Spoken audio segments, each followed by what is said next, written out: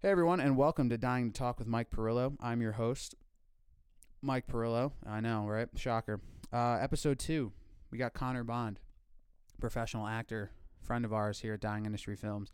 Very insightful conversation, very fun conversation the two of us had. I learned a lot, and I enjoyed having this chat with him, and I'm sure you will too. So let's get right to it. Okay, after that very strange and weird technical difficulties, we are here with the one and only Connor Bond. How you doing, Connor? I'm good. I'm back on the mic. You're back on the mic. You know what's crazy? We just learned something about our own equipment because I didn't know that microphone did that. That you have to loosen it? That I feel like if you, I don't know, like you twist it, it just like locks, unlock. Maybe it's like child safety, but for microphones. Not sure what the technical advantage is. To stop children from making podcasts? Yeah. I thought we were done. I thought the whole show was done, but all it was just a twist to the left. Are there any children podcasts? I don't know. I don't think I'd want to listen to children talk. I don't even think people want to listen to me talk. How are you, though? How are you doing? You're doing good? Everything's fine? Yeah. Yeah, I guess, let's see. We were talking about living in a different place than sort of the main hub of your career. Yeah. Which I think has been very fruitful and very eye-opening for me. Definitely. Because I think you get very obsessed with the way that things should go. Yeah. In your life, especially when you're in like the industry and you're surrounded by that industry. So moving up here has been a real lifesaver. Absolutely. And that was a really interesting way to put that, because that's something I want to dive into a little bit later on. But what I would like to do for my guest right now, Connor Bond is an actor who we had in a feature film that we cannot talk about because it is not out yet. We met him over the summer. Actually, Miles knew you before we knew you, but it's funny because what I was saying earlier is that your name was always like tossed around. Sure. And you were kind of just like this like anomaly, like Connor this. I'm like, what does this guy look like? And I'm not gonna lie, in my head I'm like, he's got to be a ginger because like Connor. I don't know why I thought that. It's an Irish and then name. I meet you and I'm like, oh, you're like, not saying that gingers aren't normal people. That came out wrong. I was like, oh, okay, he has brown hair. But I'm wearing a green shirt. You are wearing a green shirt. Yeah. And green socks, kind of. Yeah, it's like foresty socks. Very foresty. But yeah, I met you during pre-production for that feature at the table read.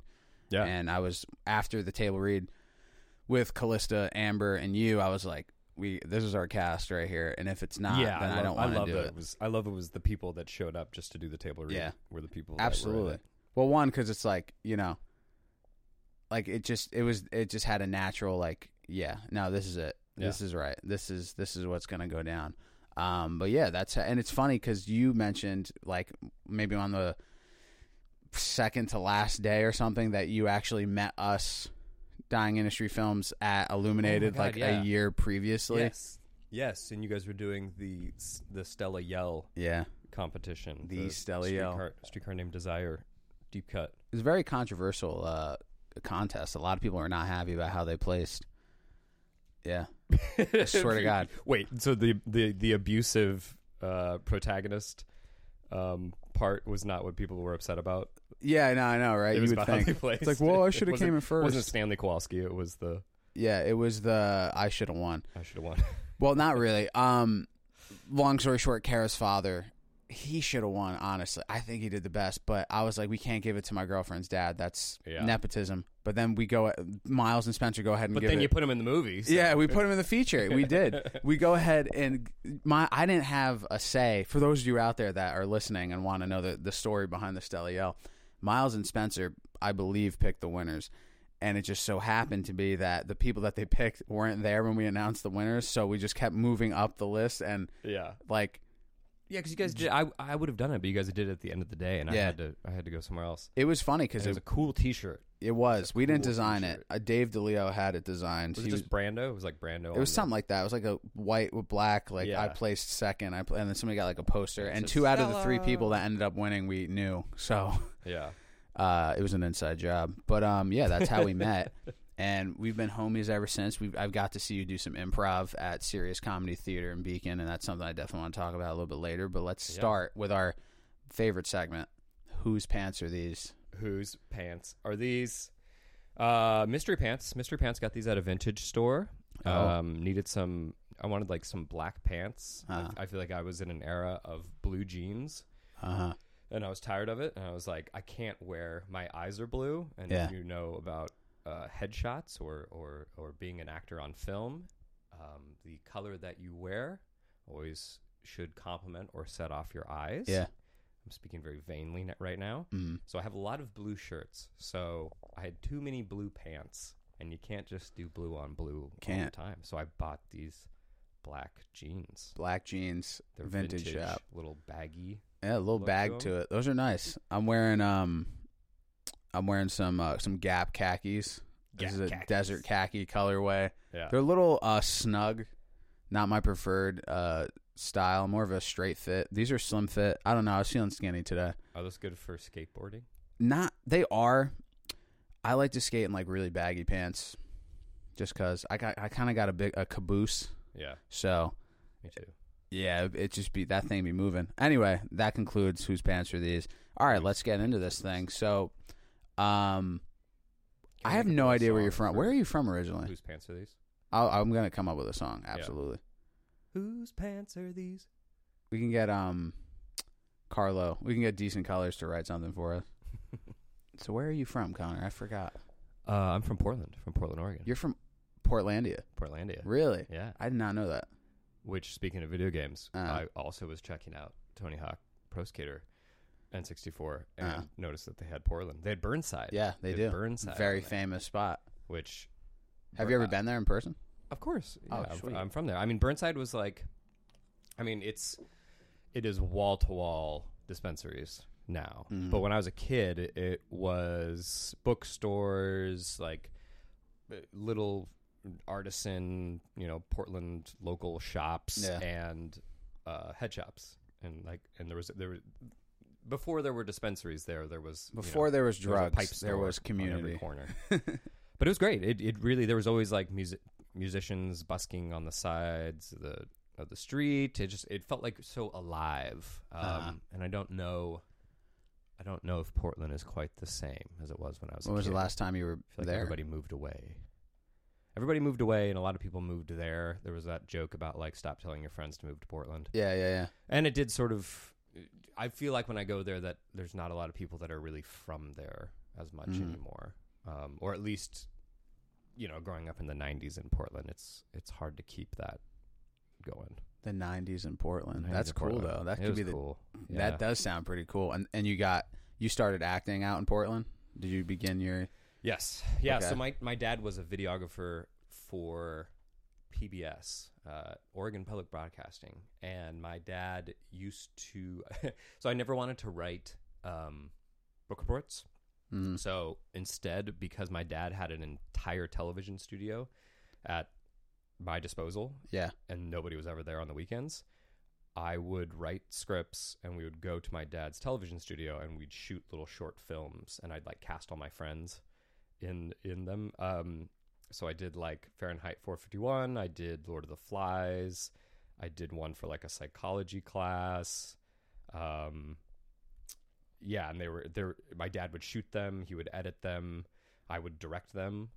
Really? And I think that's sort of where I sort of started getting the bug. I didn't know that. That could never happen, but in today's get your kid out of this studio. That's awesome.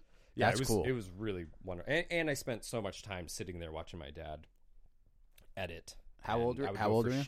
I went to France with him once because he was shooting a French language series. This was since I was a kid. I think he got the job there literally the year I was born. Oh, fire. So from the jump. Yeah. And, I would go spend time with him at the studio, so I was just sort of always around. I remember the switch from... whatever it would have, the analog to digital of editing to like Avid. Like really? I remember when he switched to Avid, and he was all upset about having to. I gotta learn this whole new system. Would he edit, like when you guys would shoot stuff? Would he cut it, like physically, like do it with tape, or was it digital? No, it wasn't that. But there were these, the huge machines in Oh, there okay. with all Yeah. the big reels that you had to. So as a little kid, that was probably like the coolest thing in the world. Yeah. You were probably like in school, like, yo, Connor's got a television studio. In all honesty, it got a lot more boring to watch because Really? there would be all this, things happening on all these machines. I don't know if any of them did, but then when it switched to Avid, it's just him sitting at a computer. Yeah. And then I'm just sitting there. I learned a lot about editing watching him do this, but it was not as interesting as all the big whirligigs and buttons and dials. I mean, I used to play like spaceships with that stuff. Yeah. I wonder if having buttons and dials now, it does feel cool. It's like, cool. You feel like you're Captain Kirk. Yeah. Sometimes sitting in front of a keyboard, I just feel like a goon, just. Yeah, I think there's something about having something that suggests imagination as opposed to just gives you everything, stimulating you right in front of you, like a video game or something like that. Like that's profound as hell, man. Like the screensavers on my dad's computers at work were remember the star, the like moving through space screensavers? Yeah. Like I used to sit for hours and just play Star Trek or something in front of those. And it wasn't a video game. It was just a screensaver for the imagination. Damn. Yeah. That is so cool. And I don't know. I think I'm a little worried about where we're heading, and if we have too much access to just things that we can see visually, and we don't have that room to maybe for bring the imagination, to it, bring our own imagination. Yeah. Yeah. I think it depends because with generation now, like, everything is available to them at the touch of a screen, but I mean, a lot of it can go to parenting. Like your dad sat there and helped you out, took the time to let you and your friends make all this stuff, right? Like he easily could have said no. Right. And what's even easier, it's all extra work for him, but he wanted to do it. What's even easier now for parents, and I see it all the time, they just throw the iPhone in front of them. Here, like play with this. Yeah. So it's really up to the parent, I think, especially at a young age, because you were introduced to technology at a young age, and advanced technology too. Like I don't know how to do a lot of stuff in a TV studio with all my experience. Like, and your dad took the time to show you all this stuff. So you obviously not only had a technical understanding, you still had room for the imagination. Yeah. With iPhones and iPad babies, it's like for every brain rotting YouTube video exists, there's probably 10 or 15 educational YouTube videos. For every Candy Crush, there's a Duolingo. So what we could see, and again, it does rely on the parents in charge, is like you still do have to put in the time to don't let the iPhone raise your kid, because then you're going to grow up, your kid's going to grow up with weird ass eyes and is going to need glasses, which is like another phenomenon. So you did that, and you did it all throughout like elementary school, middle school. Did you do theater? Actually, I started doing theater because my sister did dance, and they used to like throw me into ballets when I was a kid. Oh, like I remember she was the lead in a ballet called Capella, and they always needed guys to sort of be there in these scenes, and they would partner me with some of the dancers, and I was terrible. I would almost waltz them off stage. Oh, and to the point where she would just have to lead. I remember getting off stage once, and she was just, and I was like, "Oh, are you okay?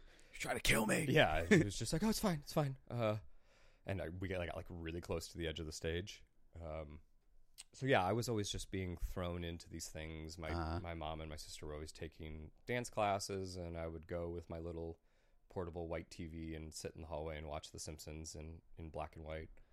So I was just always around that stuff. I grew up playing jazz saxophone. I thought I was going to be a jazz musician. I didn't even know you played the saxophone. Yeah, damn. Not as much as I would like to anymore, but I do pull it out occasionally. And pull out the sax. Hell yeah, yeah. That's what's up. I did pick the saxophone because it was sexy. Yeah, it is. I played the trombone in elementary school. That is not sexy at all. I played the clarinet, and I was just like, I gotta get out of this. I gotta find something else. I actually wanted to be in drumline, but I auditioned in elementary school for drumline. Thought I didn't get like picked to be in drumline. Yeah. But then like 5 weeks into like drumline rehearsal, the band teacher's like, hey, I'm kicking you out because you never showed up to a rehearsal. I was no. I didn't even know I was, what? He was like, but you could play the trombone. I was like, wait, let me be in. He was like, no, you're out. And I'm like, okay. That was like my first introduction, like Whiplash, you know. No, I'm just kidding. Yeah. Whiplash, phenomenal film. Not quite my tempo. Yeah. So, was your mother like theatrical person, or she just because your sister she always did? grew up Okay. in the arts. You know, she did choir and her big thing was that she always made costumes for us. Oh, okay. Wonderful. Yeah. She would in high school. She was the costumer, and she did these incredible color palettes. These incredible, just everything felt like it was all part of the show. You know, like you can do costumes for something and just be like, yeah, okay, you put this on, you put this on. But when she would do costumes, it looked unified. It looked like she took the time. Yeah, to, it looked really... like a professional did them. Gotcha. And she was incredible at that. She just had a really good eye. She had a really good eye for color and a lot of creativity. So I think the combination of those two parents made me feel like I had a lot of support to really pursue this. Like I've never had any sort of, hey, what are you doing with your life? Maybe you should try and figure that out, or like get a real job kind of conversation from my parents. I've just never, anytime I'm struggling, they're always just like, well, I think you're doing great. Just keep going. Yeah. That's amazing. That is incredible. That's hard to find for, like, I mean, obviously parents want to be protective of their child and they always want to make sure they're doing okay. And from my side of the coin, like none of my family come from a artsy or any sort of background in the arts, so I always get met with the opposite. But that having that support at a young age, I mean, that's quite literally the community is your family at that point, because you have your dad showing you how to edit and shooting all your little short films for class, and then you transition to doing stage, and now you have your sister and your mother, and it's just you and your sister. You just have just my sister, and my parents were like the stage manager, the parents. Cool parents, and they weren't like, neither of them were any sort of stage parent in that sense. They were just so supportive. They were driving us everywhere for any sort of performance or arts, you know, music or dance activity, and they were just always involved. They were just always around, and I think they liked the idea of us sort of as a unit, going out there and being a part of the arts. Absolutely. That's incredible. That's what all you could ask for. That's really all any like artist could ask for. Like, that's so cool to have, like, you have a unit with you. You have your family not only supporting you, they're backing you up. Yeah. They're making you better. They're making you can learn so much from your sister, your father, your mother at any point in your life, even still now probably, I'm assuming. They still live out in Oregon or no? Yes, my sister went to school for dance in Las Vegas, and now she's married, and they have a niece. I have a niece. They have a daughter. They have a niece. Shout out to Leona. Hey. And my parents are still in Oregon. Yeah. So what made you trek all the way out here to New York? Being an actor, I went to grad school, and so I went to school in Portland, and then I went to grad school in Southern California. UC Irvine Zatzat. That's the aunt. I've seen you do it before. Oh, really? Yeah. And yeah, we had showcase, and then I came out to New York City and did that for like 6 years, and then made my way up to the Beacon area here, and yeah, it's interesting. I in sort of that same sense, I don't know where I'd be if it wasn't for like community support, my parents, people saying like, keep going. Because I probably would have, you know, confidence is something that we all struggle with. And I think I could have easily given up years and years ago. Yeah. Everybody struggles with that. Yeah. Around. 100%. I live on the foundation that the community and family support, it's a lot. I don't think it's everything. I know there's plenty of people that probably don't have it and still thrive, but that's definitely a huge playing card, is having full family support. Like, that's beautiful. I love hearing stuff like that. I didn't know much about. I know you had a sister, and obviously I'm assuming you have parents because you're a human being, you exist. Sure. But I didn't know that. That's pretty interesting. What are you laughing at? No, I have to do that to myself. I have to edit this, and I have to make sure I don't sound stupid. No.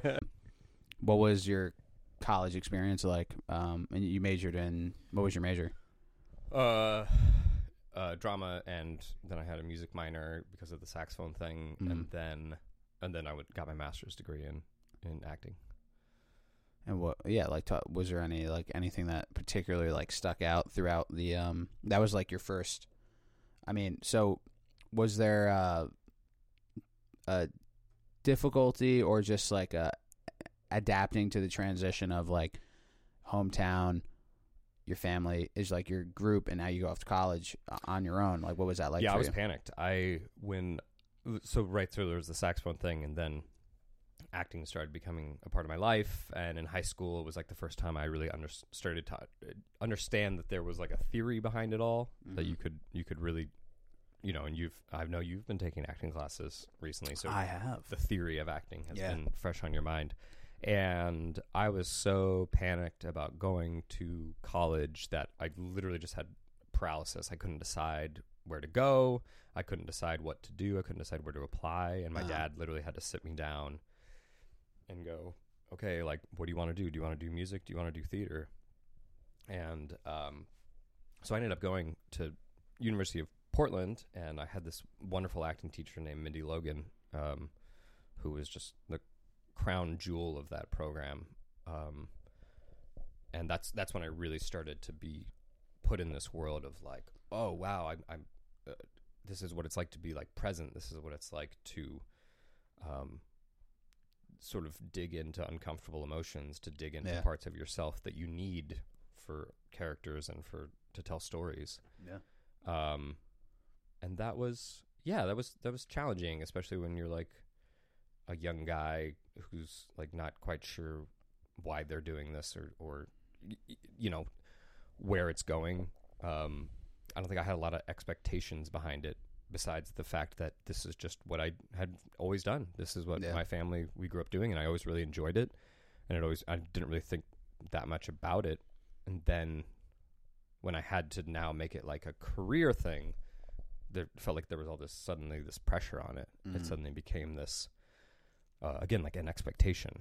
Once you start to like put the expectation on it, of just like, well, now this has to be a thing that makes you money, or this has to be a thing that people like you doing, and not just a thing that you do because you have this community that enjoys doing it. Yeah, that is from what I've viewed for a lot of people, myself, and even when I talked to my girlfriend about it, the high school to college transition for a lot of actors, musicians, artists is terrifying. And unfortunately, a lot of people, I mean, think about it, Michael, how many people do we do all these shows with that aren't even anywhere close adjacent to like doing anything, film, television, whatever? It is definitely scary. For me, it was the opposite. I was like, oh, I have to make money. I have to try to make money off this. I'm not doing it. That's why I quit. That's literally why I quit acting. I was like, I can't. There's no way. This is not going to happen. This is not going to work. And it wasn't until the pandemic when I was like, okay, life is very finite. Maybe I should just give this a shot. Yeah. Who cares? Fuck it, we ball. That's what I always say. Yeah, and I feel like, especially with acting, college, like you still have to audition, and now there's all these other contenders. You're being put with people that are just as good as you from their high school. Oh yeah, and some people the comparison starts can't. Happening. Yeah, that shit starts crossing through your mind. And me, I never like did that because I was just like, it's high. I'm like, it's high school. I never thought like I was good enough, regardless, and I still won't. That's my like, kryptonite, I guess.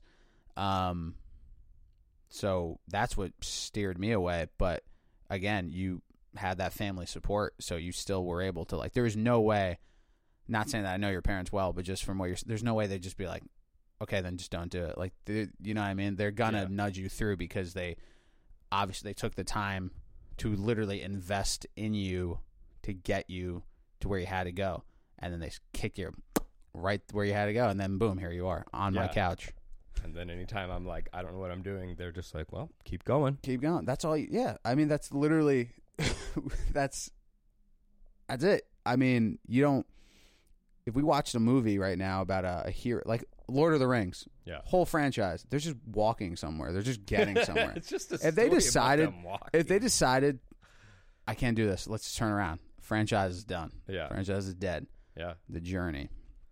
Destination, who fucking knows? I don't think, and like you've touched on it before we had the technical difficulties, like focusing on like where I have to go, it has to be like this, has to be like that. Life doesn't work out like that. Yeah. A lot of people graduate high school, move on to college, expect to be the lead and everything, and then they expect to walk right onto Broadway or walk right into Warner Brothers Studios and go, I'm here. It doesn't work like that. And some people there can't accept that. And a lot of people quit in that moment. It's kind of like you're quite literally being sifted through. Like one by one, people are falling by the wayside. But you trek through it. You went all the way to get your master's. Yeah, and you hold on to the things that make you feel alive, or you hold on to the things that remind you why you started doing this, why you had fun doing this in the first place. You know, like I didn't want to write book reports. Yeah. And I think that very much translates to my life now. I didn't want to have like a boring full-time job. No, yeah. So who wants to do that? Who wants to be an accountant? I want to find like a crazy... Yeah, who wants to be an accountant? I'm sure some people do. Accountants are great. Yeah, that like expectation thing that really sits on you and you know, eats away at your confidence and eats away at what you think that your life should be. Yeah. Like I've been teaching improv a lot recently up in Beacon, and a lot of what I've been teaching is like the relationship between narrative, how we think a scene should go, and game, the thing that we're actually presently having fun doing. Yeah, yeah. And we've been working on trying to translate some of this into a more teaching environment for like, you know, say like a corporate setting or something. Yeah, yeah. But I think there's a lot of stuff in the performing arts, improv, acting, music that people do this because they're not getting something from just showing up and doing a job and making money. Yeah, absolutely. It couldn't say it better.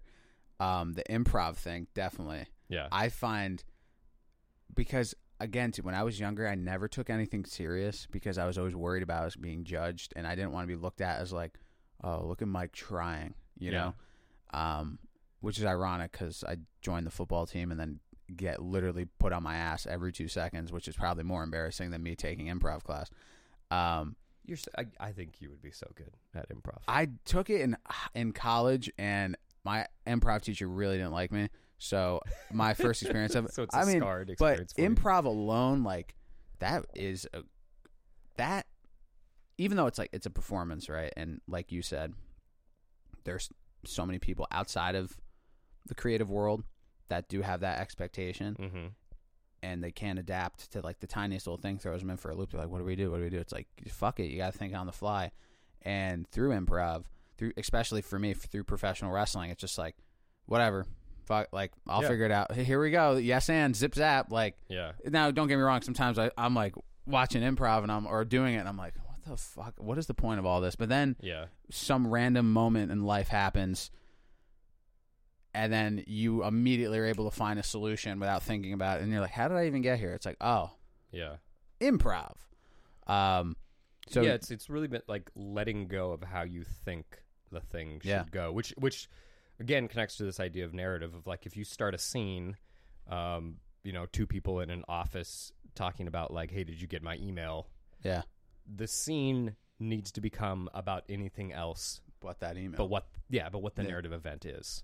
Whatever the narrative event at the beginning of the scene is almost irrelevant. Yeah. What is important is what's happening between those two actors in that scene that they discover a fun ping pong thing. Yeah. I've seen that. And then the amazing move is then to take the game that you found and plug it back into the narrative from the beginning. Yeah. We went to see one of your shows at Sirius Comedy Theater. We're allowed to plug them, right? Sirius Comedy Theater. Sirius Comedy Theater in Beacon. Definitely check them out. York. And when you said it's a musical improv show, I was like, no fucking way y'all are about to, no way. And then the whole show, I'm like, oh shit, they really did that. Like, that was a chaotic is one too. Crazy. Yeah. That you guys, even with song, are still able to like do all that. That's impressive. Oh, musical improv's great. I could never. Like, I could do regular improv. Like, if you had me, I mean, I don't know. Like, sometimes I'll sing and dick around in the shower, but quite literally dicking around in the shower. Yeah, no, like, seeing that live, you're not worried about what the audience is thinking. You're not even worried about what you yourself are thinking about yourself. You're letting go and just letting the natural flow of it happen. And that's definitely something that a skill that's constantly being honed through every experience that you've had. Yeah. Did you so after college, New York, you moved to the city. What was that like for you? Because you're kind of the only like New York City actor that I like know on like a more friend basis. I mean, I know people, but like I never really got to pick the brain of a right. So working actor. we've had the life of an actor has gotten complicated by, of course, everyone's lives got very complicated by the pandemic, but then also we just had the SAG strike. So we've had two different instances where that industry has been shut down. And so for the people that are really trying to work their way into that industry, build momentum, get people to know who they are, I would say it's been fairly tough. I mean, I can't speak for everybody, but it's scary. And so much is online now, so you're not even getting to look those people in the eye that are like making these important decisions to you. But when I was in the city, oh man, I was terrified of auditioning. I used to walk out of auditions and just black out, meaning like I would be thinking about how the audition went, just circling in my mind for probably like half hour to an hour, and I would just find myself like wandering midtown. I would just sort of come to and been like, oh man, I've just been walking. I would literally walk out of the building and just start speed walking and only be living in that like 5 minutes in the room, which again goes back to this thing about like the fun being sucked out and becoming all about expectation, all about just like, no, I need this to like do because it affects it's going to affect your audition because your wheels are spinning in your head before. Yeah. And one thing that, again, I've never had an in-person audition. I've only ever done things through Zoom, and it sucks. The internet, like self-tapes, it's horrible because I feel like I've learned a lot from self-tapes, but I do definitely agree. There's a science behind self-tapes for sure. And I've learned so much about finding the joy in watching myself on camera again. I think came through doing self-tapes. Really? Yeah. Okay. Because you have to, and when you go in the room, you don't get to see what it was that you did. You're just sort of like, I don't know. Yeah. And it's nice because you get to connect with somebody, and they get to see your personality, and they get to build that trust with you. But I did gain a lot from doing, and still continue to do self-tapes because it forces you. I went through a whole period where I just hated looking at myself, and then it sort of became fun again to be like, oh yeah, I can do this on camera. I can do this on camera. Like, ooh, that's different. And just getting to spend that time with yourself, because it's not like an instrument where you can really just sit down and like practice. I mean, you can practice acting, but it doesn't have that culture around it where we expect you to practice 6 hours a day like you would in jazz, or you would as like a professional musician. It's sort of a lot of you sitting around waiting for an opportunity, and that's why I think things like doing improv or other offshoots of like what we might consider the expectation of a professional acting career are really important, because it gives you the ability to practice. It gives you the ability to like use that whole creative world that's in your head, like we were talking about before. And especially with acting, like staying on top of that, because a lot of it is you are waiting for the next opportunity, and most of what the working actor does is submit, audition, repeat, submit, self-tape, repeat. You don't hear back. You don't hear nothing, but you, like you said, you learn so much through that process. Yeah. And not only are you getting more time behind the camera, you watch it back. It's like literally like how football players watch the game that they just had. It's like, oh, I got to block this next time or whatever. Well, it's like the projects I was doing in grade school. I wasn't making those. Of course, I always got an A because I made a short film. And so teachers were always like, "This is amazing." While somebody brought in a diorama with Lego figures. Or the boring like book report thing, which I probably could use more of that like writing side skill thing. But the point being that I wasn't making those short films to get an A. Yeah. You know, I was making those short films because it was fun, and I barely read. I also wasn't doing it because I loved the books so much. I would like read the books once and be like, "Yeah, okay, I get it. Yeah. It's close enough." Yeah, Catcher in the Rye. He's a baseball player. Whatever. He's depressed. Yeah. You know, I just when I'm sitting in my living room, you know, watching self tapes, sometimes I get thirsty, and there's nothing like you know, something that's once cracked open, you know, no thirst is safe from liquid death after ritually dismembering its thirst victims. Yeah. What the fuck? Isn't it so cool? It is cool. It's badass. They put that on the side of the thing. Yeah, that's so cool. Please, liquid death. Liquid death, please. Did you hear about the dead billionaire tea thing with liquid death? No. So liquid death tried to do like an Arnold Palmer spinoff, and they called it Armless Palmer. Yeah. Yeah. This is Michael, everybody. They called it Liquid Death, called it Armless Palmer. Yeah. But the Arnold Palmer estate or whatever was going to sue them, like give them a cease and desist. So they changed the name to Dead Billionaire Tea to just kind of like throw it back That's in their so funny. face. And See, that's badass. That's some good branding. It is good branding. And that's Liquid Death is a prime example of not giving a fuck at all. And that's why I fuck with that. Please give me free death, severed lime. Drink it or they will sue you. All right, anyway, back to the podcast. See, we did it. We did a free ad. Free ad. Hell yeah. What were we talking about before that ad? Like I don't remember. Yeah, weren't you on a podcast? Was I? I don't know. You're always doing some shit. I'm always man. doing something. The Murder of Elma Sands. There you go. By Alison Flom. That is out on. I think it was. I don't know where it is on the history podcasts right now. Allison Williams produced that as well. We just had a launch party for that. I think there's 6 episodes. They're all out on Spotify and Apple Podcasts, wherever you get your podcasts. Wherever you get your podcast. Murder of Elma Sands. Yeah, I did a few voices in that. I've also got the whole short film by Frank Theodore that's out on YouTube right now. It's been getting some good views on the old YouTube. That was a lot of fun. But yeah, I mean, coming up here, I just feel like I've done so many more projects and had so many more, so much more of a community than I ever did in the city. And I've just, you know, the feature that we're not allowed to talk about, that we can't talk about, was that was the first feature I did where it was just me, you know, in the whole movie. You know, like I've done films before, but I'd never done something, you know, shooting for 5 weeks, that much intensive character work, that much like responsibility to the script. And it was just like, I had a year when I was in Portland where I remember it was all theater, but I was just going, I think I only had like a day off in between productions, between high school and like community productions.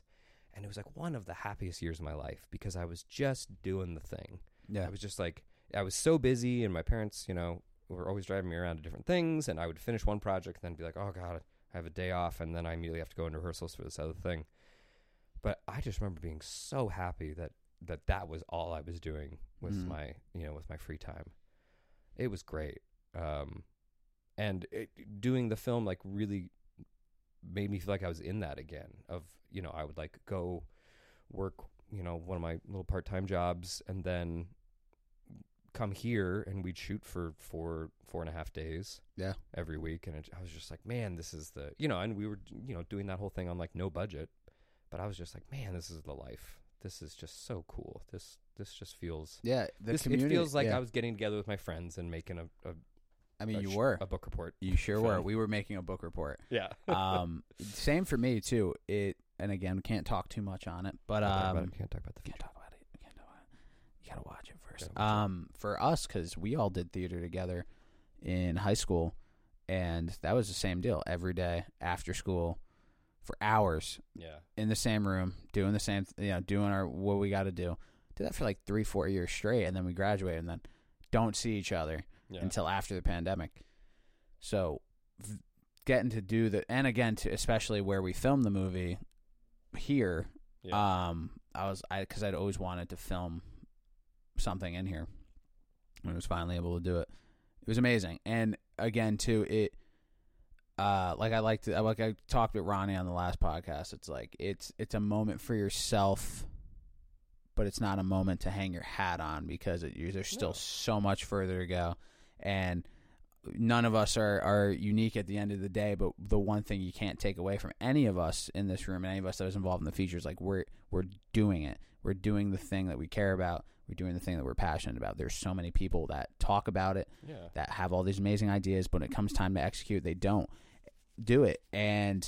Or on the other side of the coin, there's so many people that want to be acting or photography or whatever, and just we'll do it once and then go, well, this was too hard, nobody liked it, whatever, fuck it. Like, what's the expectation of I have to be doing this all the time in order for this to be relevant in my life? Yeah. It's like you do it when you can. That has been the greatest lesson of being an actor is it's you're going to be able to do it when you can. You might get fortunate enough, like I was in Portland, to do it for a full year straight. Not to say that wouldn't happen again, but just that expectation thing of I only have self-worth unless I only have self-worth unless I am doing this thing full time, unless this is my life. I'm defined by this thing, and that's just like not why we do things. It's not why we get into doing things. We just do the things because we like doing the things, and you do them when you can. I wasn't like making short films as a kid every single day. I just I have to do this assignment. There's so much downtime. There's like letting go of that. There's plenty, except for maybe like Broadway stars that are doing 5-6 shows a week, like especially in film. But I've talked to those people before too. People on Broadway, and I'm sure that's so fun. I've done Shakespeare in the Park, but I've never done Broadway. But I'm sure there's people that are unhappy in that thing too. I mean, that's Broadway is such an interesting thing because going through like an acting program, it was always just like, especially musical theater, the goal is always Broadway. I want to be on Broadway. They don't tell you about regional theater at all or national tours. Regional theater, national tours. They always feel like they're this thing to get you to Broadway. And I think that was one of the most surprising things to me when I moved to New York City is that then I started meeting actors who were on Broadway, and they were just as unsatisfied, unhappy with where they were, looking to like, what's the next thing that I can do? This is just a job. Again, that's not everybody, but that exists, and you just forget to stop and enjoy the thing you're doing. And remember why you did it in the first place. Going back to this like narrative game thing, just like making it a game, making it this playful, present interaction you have with the world around you for the short time that you get. I'm speaking of being a working actor. Yeah. The strike. Yes, the strike. Something throughout the whole strike. Now, I'm not an expert. I'm not in SAG. I'm not even in IATSE. I'm not attached to any union. I have worked for IATSE though, Local 52, and Kara's in 764. Shout out, Local 52. So many people asked me, like, what's really like the big deal with this whole like strike, man? Like, you don't think like Matt Damon has enough money? You don't think Tom Cruise has enough money? Like, why are they all complaining? It's like, well, person that, and I'm going to say this in the nicest way possible, person who doesn't know a fucking thing about something that they hear about on the news and they just garner an opinion of. And again, I'm not an expert on everything that happened, and there's multiple sides to the writer's strike, SAG, whatever. I was like, I work in film, right? And they go, yeah. I'm like, okay, am I Bradley Cooper? Am I Matt Damon? No. Am I a millionaire? No. So do you understand that this affects me also? Oh, it's like, because of the strike, I'm used to working like maybe 3 or 4 union film jobs a year, every other month or whatever, making a lot of money. And then this year, thankfully, Floaters was the only thing I got to do this year, that there was one. And shout out to Macy for getting me on that one. And shout out to Seth Green, too. What a cool guy. Oh, yeah. And your golf cart. You and your golf cart. Me and Seth Green in the golf cart. That was such a fun day. But I was so used to working on these jobs that were coming up here and getting hit up for stuff and like making a lot more money than I normally would. And then it's just this year, none of it happened. And from the actor's perspective, there's so many people in SAG, and there's so many of them like yourself that rely on those opportunities to come and go. You can make money, you can get exposure, you can do the thing. Yeah. And so many people just didn't understand how many people it affects, because for every actor that it's affected by, there's a union grip, there's a union gaffer, there's art department people, there's teamsters, writer. It affects an entire industry, and it used to drive me insane that people would only ever, they take the Twitter, Instagram, whatever, and go, oh, like, I can't believe The Rock is complaining about not getting to make movies or some shit. Mm-hmm. Like, this is an example. Your perspective and your thoughts on that. Well, I mean, I guess if you go back to auditioning, that if you think about every role that's ever been cast, there was, hundreds, if not, 1,000 other actors who have auditioned for these parts, who didn't get the role, and like what happened to all those people that didn't get their big break or didn't get the role in this film and was able to pay their health insurance. I think it was just very revealing at how much money is being made, especially in the film industry now, which has largely become, films made by a committee. Yeah. Doesn't feel like there's a lot of filmmaking going on. There's not a lot of like film theory going on anymore. Yeah, People a lot really of it feels just like what product. Makes, yeah. What makes a film? What are the? And I'm not talking about narrative. I think we've gotten so caught up in narrative with this industry that we forget about theory. We forget about what does it mean that this shot looks like this? What does it mean that to say that this type of life is interesting juxtaposed to this type of life, and I think it's just there's been a lot of reveal to the people that weren't making it in this industry, that there's a lot more that can be done to widen the pool of actors, widen the pool of writers, widen the pool of people that are involved in this industry, that we took for granted. That always felt like, it was like, well, it's a really hard industry. And your exact reaction, I was just like, I can't make any money in this. Yeah. It's like, I think that's intentional. I think that's they want to deter you. They want you to feel that way so that people can, sort of close those doors for themselves. And I think it's sad because it's such a beautiful industry, and that, I guess that happens when something starts making a lot of money. People go like, well, we got to make sure we keep this money for ourselves. Yeah. But it's such a wonderful, film, TV is such a wonderful art form that the more you close the doors and the more you keep writers in a studio with executives, the less art is being made. And I think we've seen that. Mm-hmm. And I'm hoping that because of things like the strike, we will actually start to see less of films made by committees and more of actual, like, hey, who are you? You want to make a movie? Yeah, let's give you a shot. Like, what do you got? It definitely is. The boom of content is like a good thing. It's a bad thing because it does put people to work. Yeah. But at a certain point, it just becomes like I scroll through Netflix now. Everything has that N. Everything has that N on it, and everything it's colored the same way, and it's just rinse and repeat. How much time do you spend trying to find something to watch? And then when you do, you're like, oh man, I want to watch this movie. It's like, you have to rent it. You have to rent it for $17.99, or you could subscribe to this.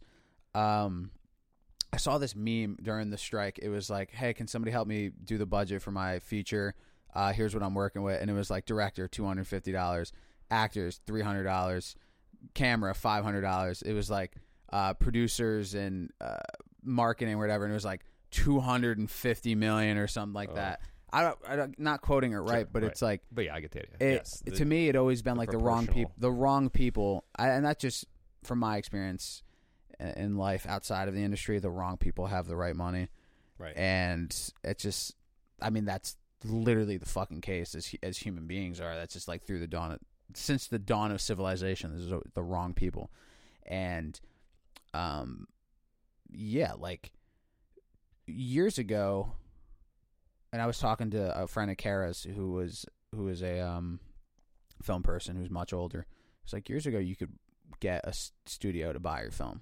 Mm-hmm. You can get a studio to at least be seen. You can get seen by executives or producers and talk. You can't do that anymore. They won't even like accept. They want it all like in house, and it does become like we were talking about in the car on the way over here. Like certain shows, it's just a machine. It's just a product, and it's just there. And you know, the strike put all that on hold, put everything on hold, and people were like, "Wait, why is there no new season of the show? What the fuck?" It's like, well, buddy, because there's a strike, you don't get your favorite thing. And film and television, I think, is the most popular art form besides me. I think music is number one, and film and TV are second. Like, it is important to, you know, like, it's an individual that makes it a group project. It shouldn't be this like huge corporatized thing because, yeah, sure, it's great because now when studios like A24, right, they got bought, and now they have to kind of flip what they're like trying to attract, and they have to grow their audience, and a lot of people are like, damn, like they kind of sold out, and it's just like, yeah, I feel like they kind of did, but again, too, who knows with all that shit. But most corporations, there's be a corporate aspect. There is. Yeah, it's like how many T-shirts can we sell? How many toys can we make out of this? It's like that sucks, and I would like to see that change. But you as an actor, like you were out of, other than thankfully like the non-union projects and the interim agreement, like you're still able to do some stuff this past year alone. And thankfully now the strike is over, and already we're seeing, like, there was a shoot right next door to us yesterday. Yeah. Already. Full trucks and trailers and everything. So now it's back, thankfully. Yeah. Fucking wild. Yeah, it'd be interesting to see what happens. I hope we get back to just a little bit more of making art for art's sake, making film for film's That's why sake. theater people, so many actors I meet, they just want to go to film for the money and just return back to the theaters as much as they can, because there you really are forgetting about everything. You're just there for solely the art of it, and that's something that I never realized until I started doing theater again. But that too, the thing is like, oh, there's no money in that. It's film and TV is all the money. It's like, why is that though? Like, because the wrong people are making the decisions. I think. Yeah. That's just again, everything we're saying on this podcast is subjective. Sure. Yeah, absolutely. But I do think when you approach art, when you approach performing from the wrong perspective, that it will sort of have a negative effect on your psyche, on your life. Yeah. And I felt this way being in New York City teaching, that I felt like I was surrounded by a lot of students, and sort of I was in a corporate environment where I was teaching that felt very much like we're promising you that you're going to get famous. Students would come there with that expectation, and then their whole outlook on what we were learning was just sort of like, no, I just need this to like get me into the movies. And moving up to the Beacon area, and I teach at Serious Comedy now. Been teaching like acting and music, improv. I feel like I'm surrounded by people who have regular lives. They're not actors. They're not doing this for the next step in their career. They're just doing this because it's bringing them joy, because it's widening how they see their life and how they see themselves and how they see other people.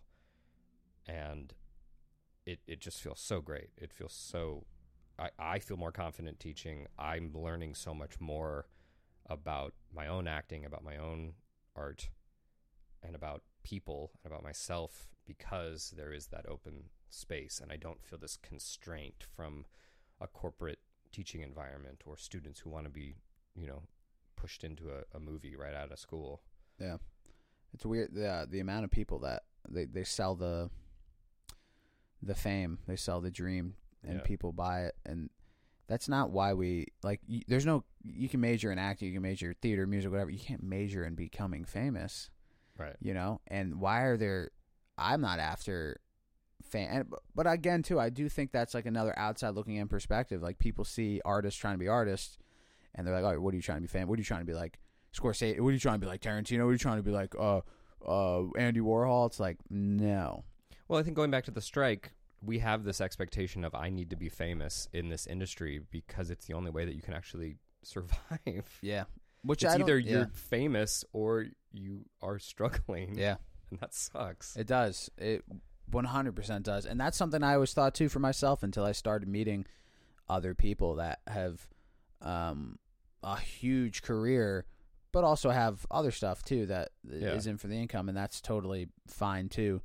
And again, too, with any profession, like obviously to go to the top would be nice, but with acting in general, especially when it's an art form, relying on that and putting like narrowing that point so hard into your head, if you're like looking all the way up at the top to the point where you can't even see the first step on the staircase, like you're gonna trip, you're gonna fall, or you're not even gonna take that first step, and it is a jerk because you never know. Some people have like. Or you're going to get up there and realize that there's more staircase. Yeah, you're just going to go like, wait, what? There's another flight, and yeah, like, just don't. Yeah, I don't know. That's ad break. You know, having a lot of expectations in my life and walking up a lot of stairs that seem meaningless and endless really makes me thirsty for a cold, refreshing liquid death. And it happens to be that I have some mountain water right here. This can is infinitely recyclable, by the way. I don't know if you knew that. Infinitely recyclable, just like those infinite stairs. Infinite stairs. So for every step that you take, crack a liquid death. Chase your dreams. Chase your dreams. Don't give up. Fuck it. We ball. Moving on. All right, we're back from that ad break. Let's talk about. Usually podcasts do different ads. I like that your ad breaks just will only be liquid death. We'll get if we ever get to the point where actual people want to sponsor us, be like, no, not interested. No, it's going to be liquid. We'll say the copy. Like, Gatorade could be like, yeah, we'll give you $250 million. Not doing it, pal. We're going to say liquid death. I would do it so fast. Who am I kidding, bro? I'd have the fucking Gatorade thing right here. I'd be like, after the game. Let's talk about serious comedy theater. Serious comedy theater. Improv is fun. Musical really improv is even more fun. How did you get like connected with them? They had an event right after the pandemic, and I went there, and I met Chris who runs Serious Comedy, and it felt very magical. It was in a little corner room. It was just like you felt like you were in your math class. It's in an old high school in Beacon. It's very dilapidated, and you just felt like you were in like your high school math class doing improv. They've now moved over to a space that used to be a wood shop when it was a high school, and then it was a French horn shop, I guess. Just for French horns. Once it was no longer the Beacon High School, just for French horns. That's so specific. Yeah, weirdly specific. But that's where the theater is currently. We've talked a lot about, trying to get to a space on Main Street, get more traffic from people coming from the city and all that. But it's sort of nice having this little private oasis of performance and improv. And because once you get that like honed in, you could pop that off on Main Street, and people really, because like you guys are growing for sure. Yeah. And there isn't, surprisingly for Beacon, not much of a theater scene there really, but I'm starting to see it now, and I think comedy theater too. Like, who doesn't want a good laugh? Like we went, and I'm just like, just turn your brain off and just experience this. Yeah, and they do the jams every Friday, which I think is one of the best parts. That you're not just going there to watch people be like, look how funny we are. That there's consistently a invitation to that community to say, come try this out. Try, get up here and see what it's like, and come be wacky with us. Be wacky with us. Is that how you met Leah? That is how I met Leah. Oh, Well, stars no, I met aligned. Leah from did a cabaret in on Main Street in Beacon that we both sang at, and that's how I originally met her.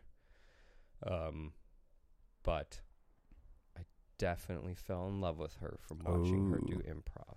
Yeah. There you go. So, How is that get like? Because me and Kara, we've appeared on screen together in one project, but we've never performed live together. Yeah. And she does musical theater, and she wants me to do a show with her. She wants us. I'm like, I don't think I could do it. But like improv, I'm trying to get her to do improv. I mean, what's that? That's got to be mad fun having your lady doing improv. Like, because you guys are probably making each other laugh on and off stage 24/7.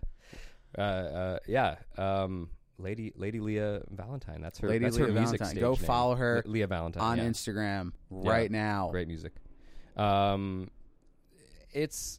have we have a very similar sense of humor, but a very different stage presence. Like we don't end up in scenes together a lot. Yeah.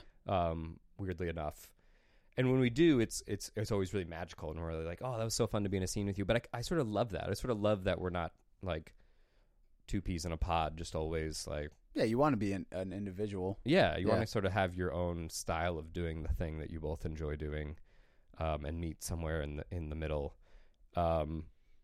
It's so much fun. I feel like she's just someone that I feel like I can always just lob something at her, and I have no idea how she's going to take it. Yeah, and that's sort of the joy, and that's the joy of improv, right? Again, like you're seeing what happens. You're reacting to the person that is in front of you, not the person that you expect to be in front of you. Yeah, and that is also what makes a relationship really great. So it I think, again, this idea of art influencing your life, like we've learned a lot about each other and about this relationship because of this creative space, at Serious Comedy and getting to do musical improv. And honestly, it's the realizing how different we are in that space that really has connected us. Which is strange because you would expect that it would be the stuff that you have in common or the things that you both find funny. Yeah. But I feel like it's the more differences and the more sort of like, oh, that's how you thought about that? Oh, well, I thought about it like this, that those are the joyful things. Yeah, there's like the mystery of it. So fun and so unexpected. Yeah. I would say there's always should be it's a surprising aspect when Leah thinks one way about something and you do, and that for some people it could be very off-putting, but it is like, oh, that helps you as an artist because it's another point of view that can influence your art, and which is so scary to do. It's really scary to let especially when it's like the person you're the closest with, because like Kara is the first. That's not true. Kind of have a thing for theater girls. I don't know if anybody maybe Michael probably noticed, but in the real adult world, college and high school I don't even count. And I'm sure you could touch on that. Also, having your significant other also being not involved in the things that you're involved because she wants, like Leah and Kara, my girlfriend, were already doing their own thing, and you guys met, Kara and I met, and it just kind of merged. I've seen couples that one maybe isn't involved or interested at all, but they're doing it to be involved in a part of it, and sometimes it goes a completely horrible and opposite way. I definitely think a huge thing, and back with having your family supporting you, having your significant other also being an artist and supporting you goes a long way, because there's a lot of stuff I would not be able to do if Kara didn't talk me into it or out of it, or just like get me going. And it's also really like, it's fun, it's sexy, but it's also very inspiring and motivating to have that person be like, because if it wasn't for Kara, I'd be sitting on my ass way more than I am now. I mean, I'm on a couch right now. She doesn't know that I'm on a couch. I mean, could you touch to that honestly? Because what's your thoughts on that? Like, you feel like having Leah with serious improv, serious comedy, and like, is there any other things you guys do together? You guys do sing together? Well, she does her own. She has her own music that she writes and performs. Yeah. at a few places around Beacon, and she has a SoundCloud, and but she has tons of music that she writes and produces on her own. That I love that I'm not a part of that world. Yeah. I love that I get to just witness that side of her. Mm. I wouldn't want to be. I think I always grew up thinking that I always wanted to be like fully enmeshed in the life and the thoughts of the other person, but I think that's just a fear of being alone with yourself, or a fear of like not having a certain amount of control over your life or how it goes. So I love getting to like experience, like I love that we're both in the arts. I love that we're both doing creative things, but I love getting to experience her version of that from an outside perspective. And she, she'll help me with auditions and things like that. And so I assume that she gets to have that perspective as well. I'll have to get her on here so she can share her perspective. Yeah, you have to find out. Coming soon. Leah Valentine. I'll probably have to like tint the room here red for her or something. I have to do something like whimsical and over the top. Yeah. Maybe that's what we start doing, Michael. Every time we have a guest, we just Smoke like machine. We add like a decoration or something to the room, because right now it's all pictures of. I got your family. I got pictures. Yeah, of you your have pictures family. of like 90% of these and a Christmas people, angel. and these pictures are dead. And a liquid death. And a liquid and death. a liquid Speaking death. of dead family. Speaking of dead family members, if you're ever at a funeral or a wake and you're like, damn, boy, am I thirsty. Man, I'm and you're thinking to yourself, maybe I could go to that weird little mini fridge that's right next to the dead body of the family member that's dead. Oh, or wait, that's the morgue. No, because like. Wait, that's a thing? Dude, I'm not going to put this funeral parlor on blast, but every time I've gone to a funeral or wake, the mini fridge with the water is always like right there, right where the body is. And it's like, it's just like, we could put that anywhere else. I treat funerals like how I treat when I run into somebody at the grocery store. Like, I'll talk to you on aisle 2, but aisles 4, 8, 12, and when I'm checking out, I'm going to pretend I don't know you because we already talked. Right. You know what I mean? Like, Yeah. you're not. So I'm the same way with the body. Go up, rest in peace, whatever. For the rest of the night, I'm not going to do that unless it's. I mean, I have. I'm just being funny. Like, if I'm going to get my water bottle, what am I going to do? Be like, yo, rest in peace again, man. Just in case you didn't hear it the first time. Like, I just want to grab my water and sit the fuck down. But then sometimes you get warped into this like family vortex. Like, oh, I'm so sorry. And I'm like, I'm just trying to drink this water. Anyway, 9 times out of 10, it's like a little bottle of Poland Spring, and it's one sip, and you're done. Right. But liquid death, you get about 16.9 fluid ounces worth of sips 16.9 of almost 17. thirst murdering mountain water. They also have flavors: severed lime, Thirst, bury me alive, mango water. chainsaw, Thirst murdering mountain water. there's like a new flavor. It's like a red one. Convicted melon. Yeah, that's like their new one, and they got those iced tea. Please sponsor me. Anyway, all right, we're back from that very real commercial. Very real commercial break. Very real commercial. Let's talk about something really controversial. Oh no, I'm just kidding. What do you got coming up next? You got anything else you're working on? I am. Oh man, it's the question that every artist hates. I know. I can't wait for Christmas what are you dinner working this year. My family's like, what do you got next? Shut the fuck up.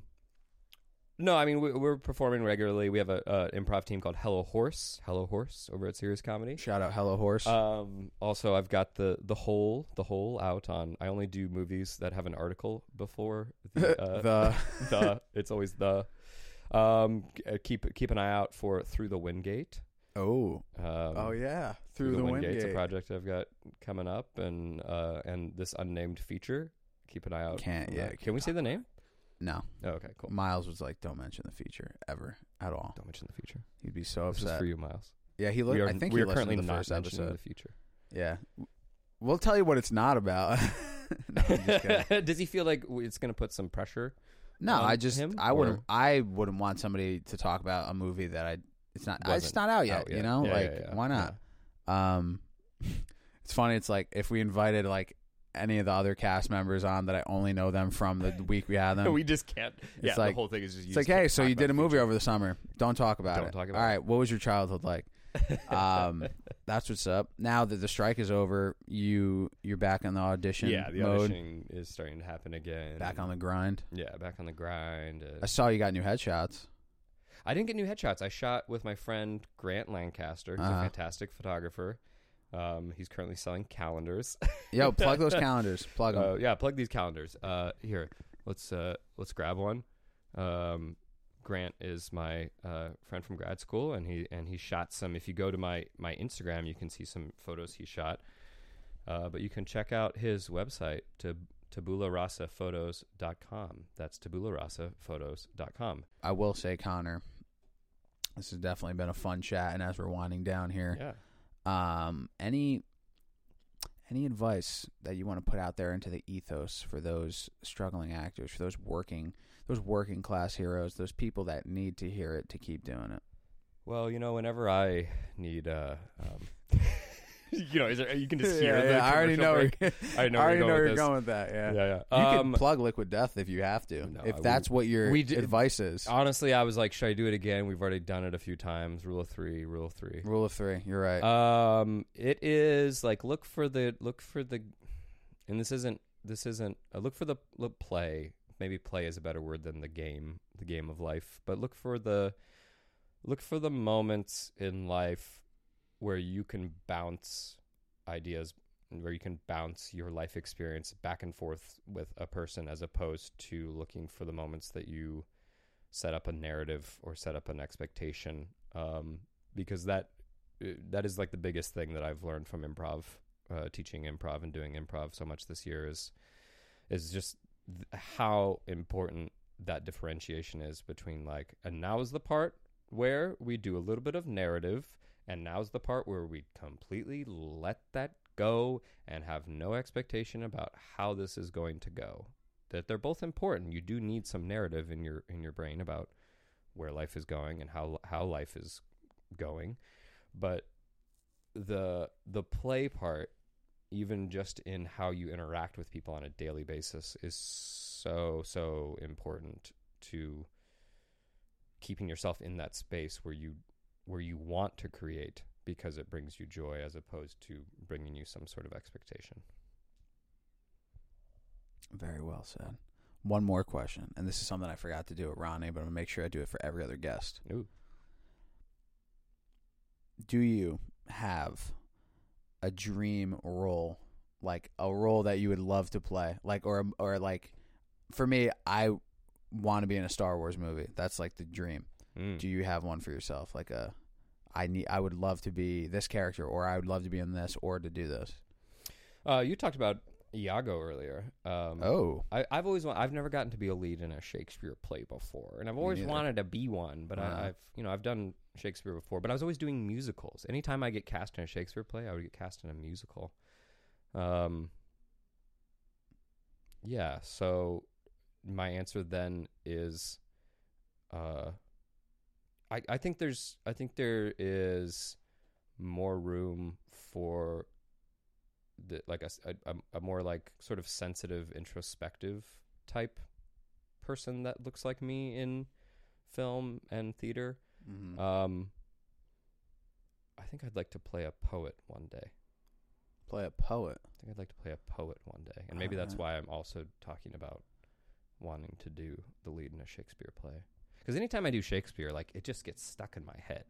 I just find myself, I'm always writing so much more when I'm doing Shakespeare. And Shakespeare makes me really hate the way I talk. Like a film one day. Poet in a film. Poet in a film. I don't know what that means. Or do you want to be an actual poet, or just play a poet? Written poetry, but it's not. I don't think it's particularly good. And that's not really. It's more the playing of it. I've played a philosopher before, and I didn't consider that I was a philosopher, but it was really fun to access that part of myself and access that type of person. And I think I have the heart of the poet, even if I don't write as much poetry as a poet would be expected to write. And that's sort of what's great about acting, is you can always just pretend. Just pretend. Yeah.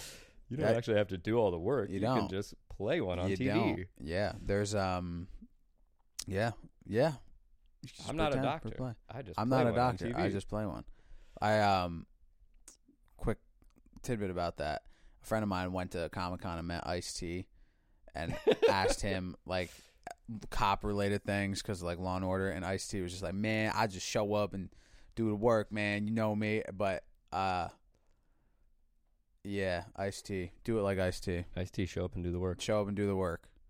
And that's all the time we have. Yeah, we could talk for hours, but nobody wants to listen to that. Thank you, Connor. Thank you. It's been a pleasure to have you on. It's been a pleasure to get to know you so well on this scale and on others. It was so much fun working on the feature film that we worked on over the summer. It was very fun to chase you around the city of Newburgh and find you while you were trying to shop for a vape that one time. Yeah, it was also even more fun to evacuate set because we had a situation. Oh, and I just took a nap. You were taking a nap in the gas when we had a gas leak. Yeah. We were like, "Where's Connor?" And then bro was knocked out. I was like, "Okay, let's get him outside." I'm just sleepy. ASAP. It's also really nice to see you not in a red shirt and jeans. Yeah, because you wear that for like the whole film. Yeah, I know. I still have a hard time wearing those outfits. That clothing from the film. I wish that we can't talk maybe about. When the film is done, we'll have you back, because I was looking at all the questions that I had for you. Yeah. And I was like, shit, some of these are like really aimed at like the feature, and I just don't want to talk about it until it's done. Yeah. Obviously, when we win an Oscar, we could have you back. And when we're grossing #1, we're on Watch Mojo's top 10 movies of the year in 2025. Or, maybe when we just all watch it in Miles' living room for old time's sake. Who knows? Yeah, that's the beautiful thing. Do it. You know what? And to close this out with the expectation is like, I am making a movie. I'm making a movie. We made a movie to make a movie. Yeah. We did not make a movie with the expectation that we will become rich, famous, or fucking drug-addicted maniac Hollywood people. I don't know. I was going to say drug addict. Wanted to be a drug-addicted maniac Hollywood person. I was going to say we're not trying to be famous, rich, or have a lot of money, but I guess that's just the same thing. 3 different ways. Vocab. Some people said my first episode I repeat myself a lot, and to those people out there, get used to it, bitch. No, I'm just kidding. I'll try to work on that. I'm so sorry. I love you. Connor, best of luck in everything that you do. Thanks, buddy. I really hope Kara and I do get involved with Serious Comedy Theater. Come take an improv class. I'm going to. And anybody that's out there wants to take improv and they're in the Beacon, Newburgh area. Yep. Serious Comedy Theater. Me, Chris Fontakis, who runs Serious Comedy. Just send an email, Instagram, phone number? You can check out the website. Serious Comedy Theater. That's theater with an RE.com. And buy the calendars off of... And buy the calendars and drink... Liquid Death. And drink Liquid Death, and make sure to tune into your lady's music. Yes, Leah Valentine. Check her out every third Friday at Yobo in Newburgh. Hell yeah. Best of luck to you, Connor. You're a talented young man. Even though I don't know how old you are, and I don't want to know because that's part of the mystery. That's part of the magic. That's part of the magic. Yeah. And I definitely think, in my hardest of heart, that you will go very far. I think you will too. All right. But let's not expect it. Let's not expect it. But I am expecting it, so if you don't, fuck you. Pressure's on me. All right, peace. Why did I end it like that? I'm such a fucking schmuck.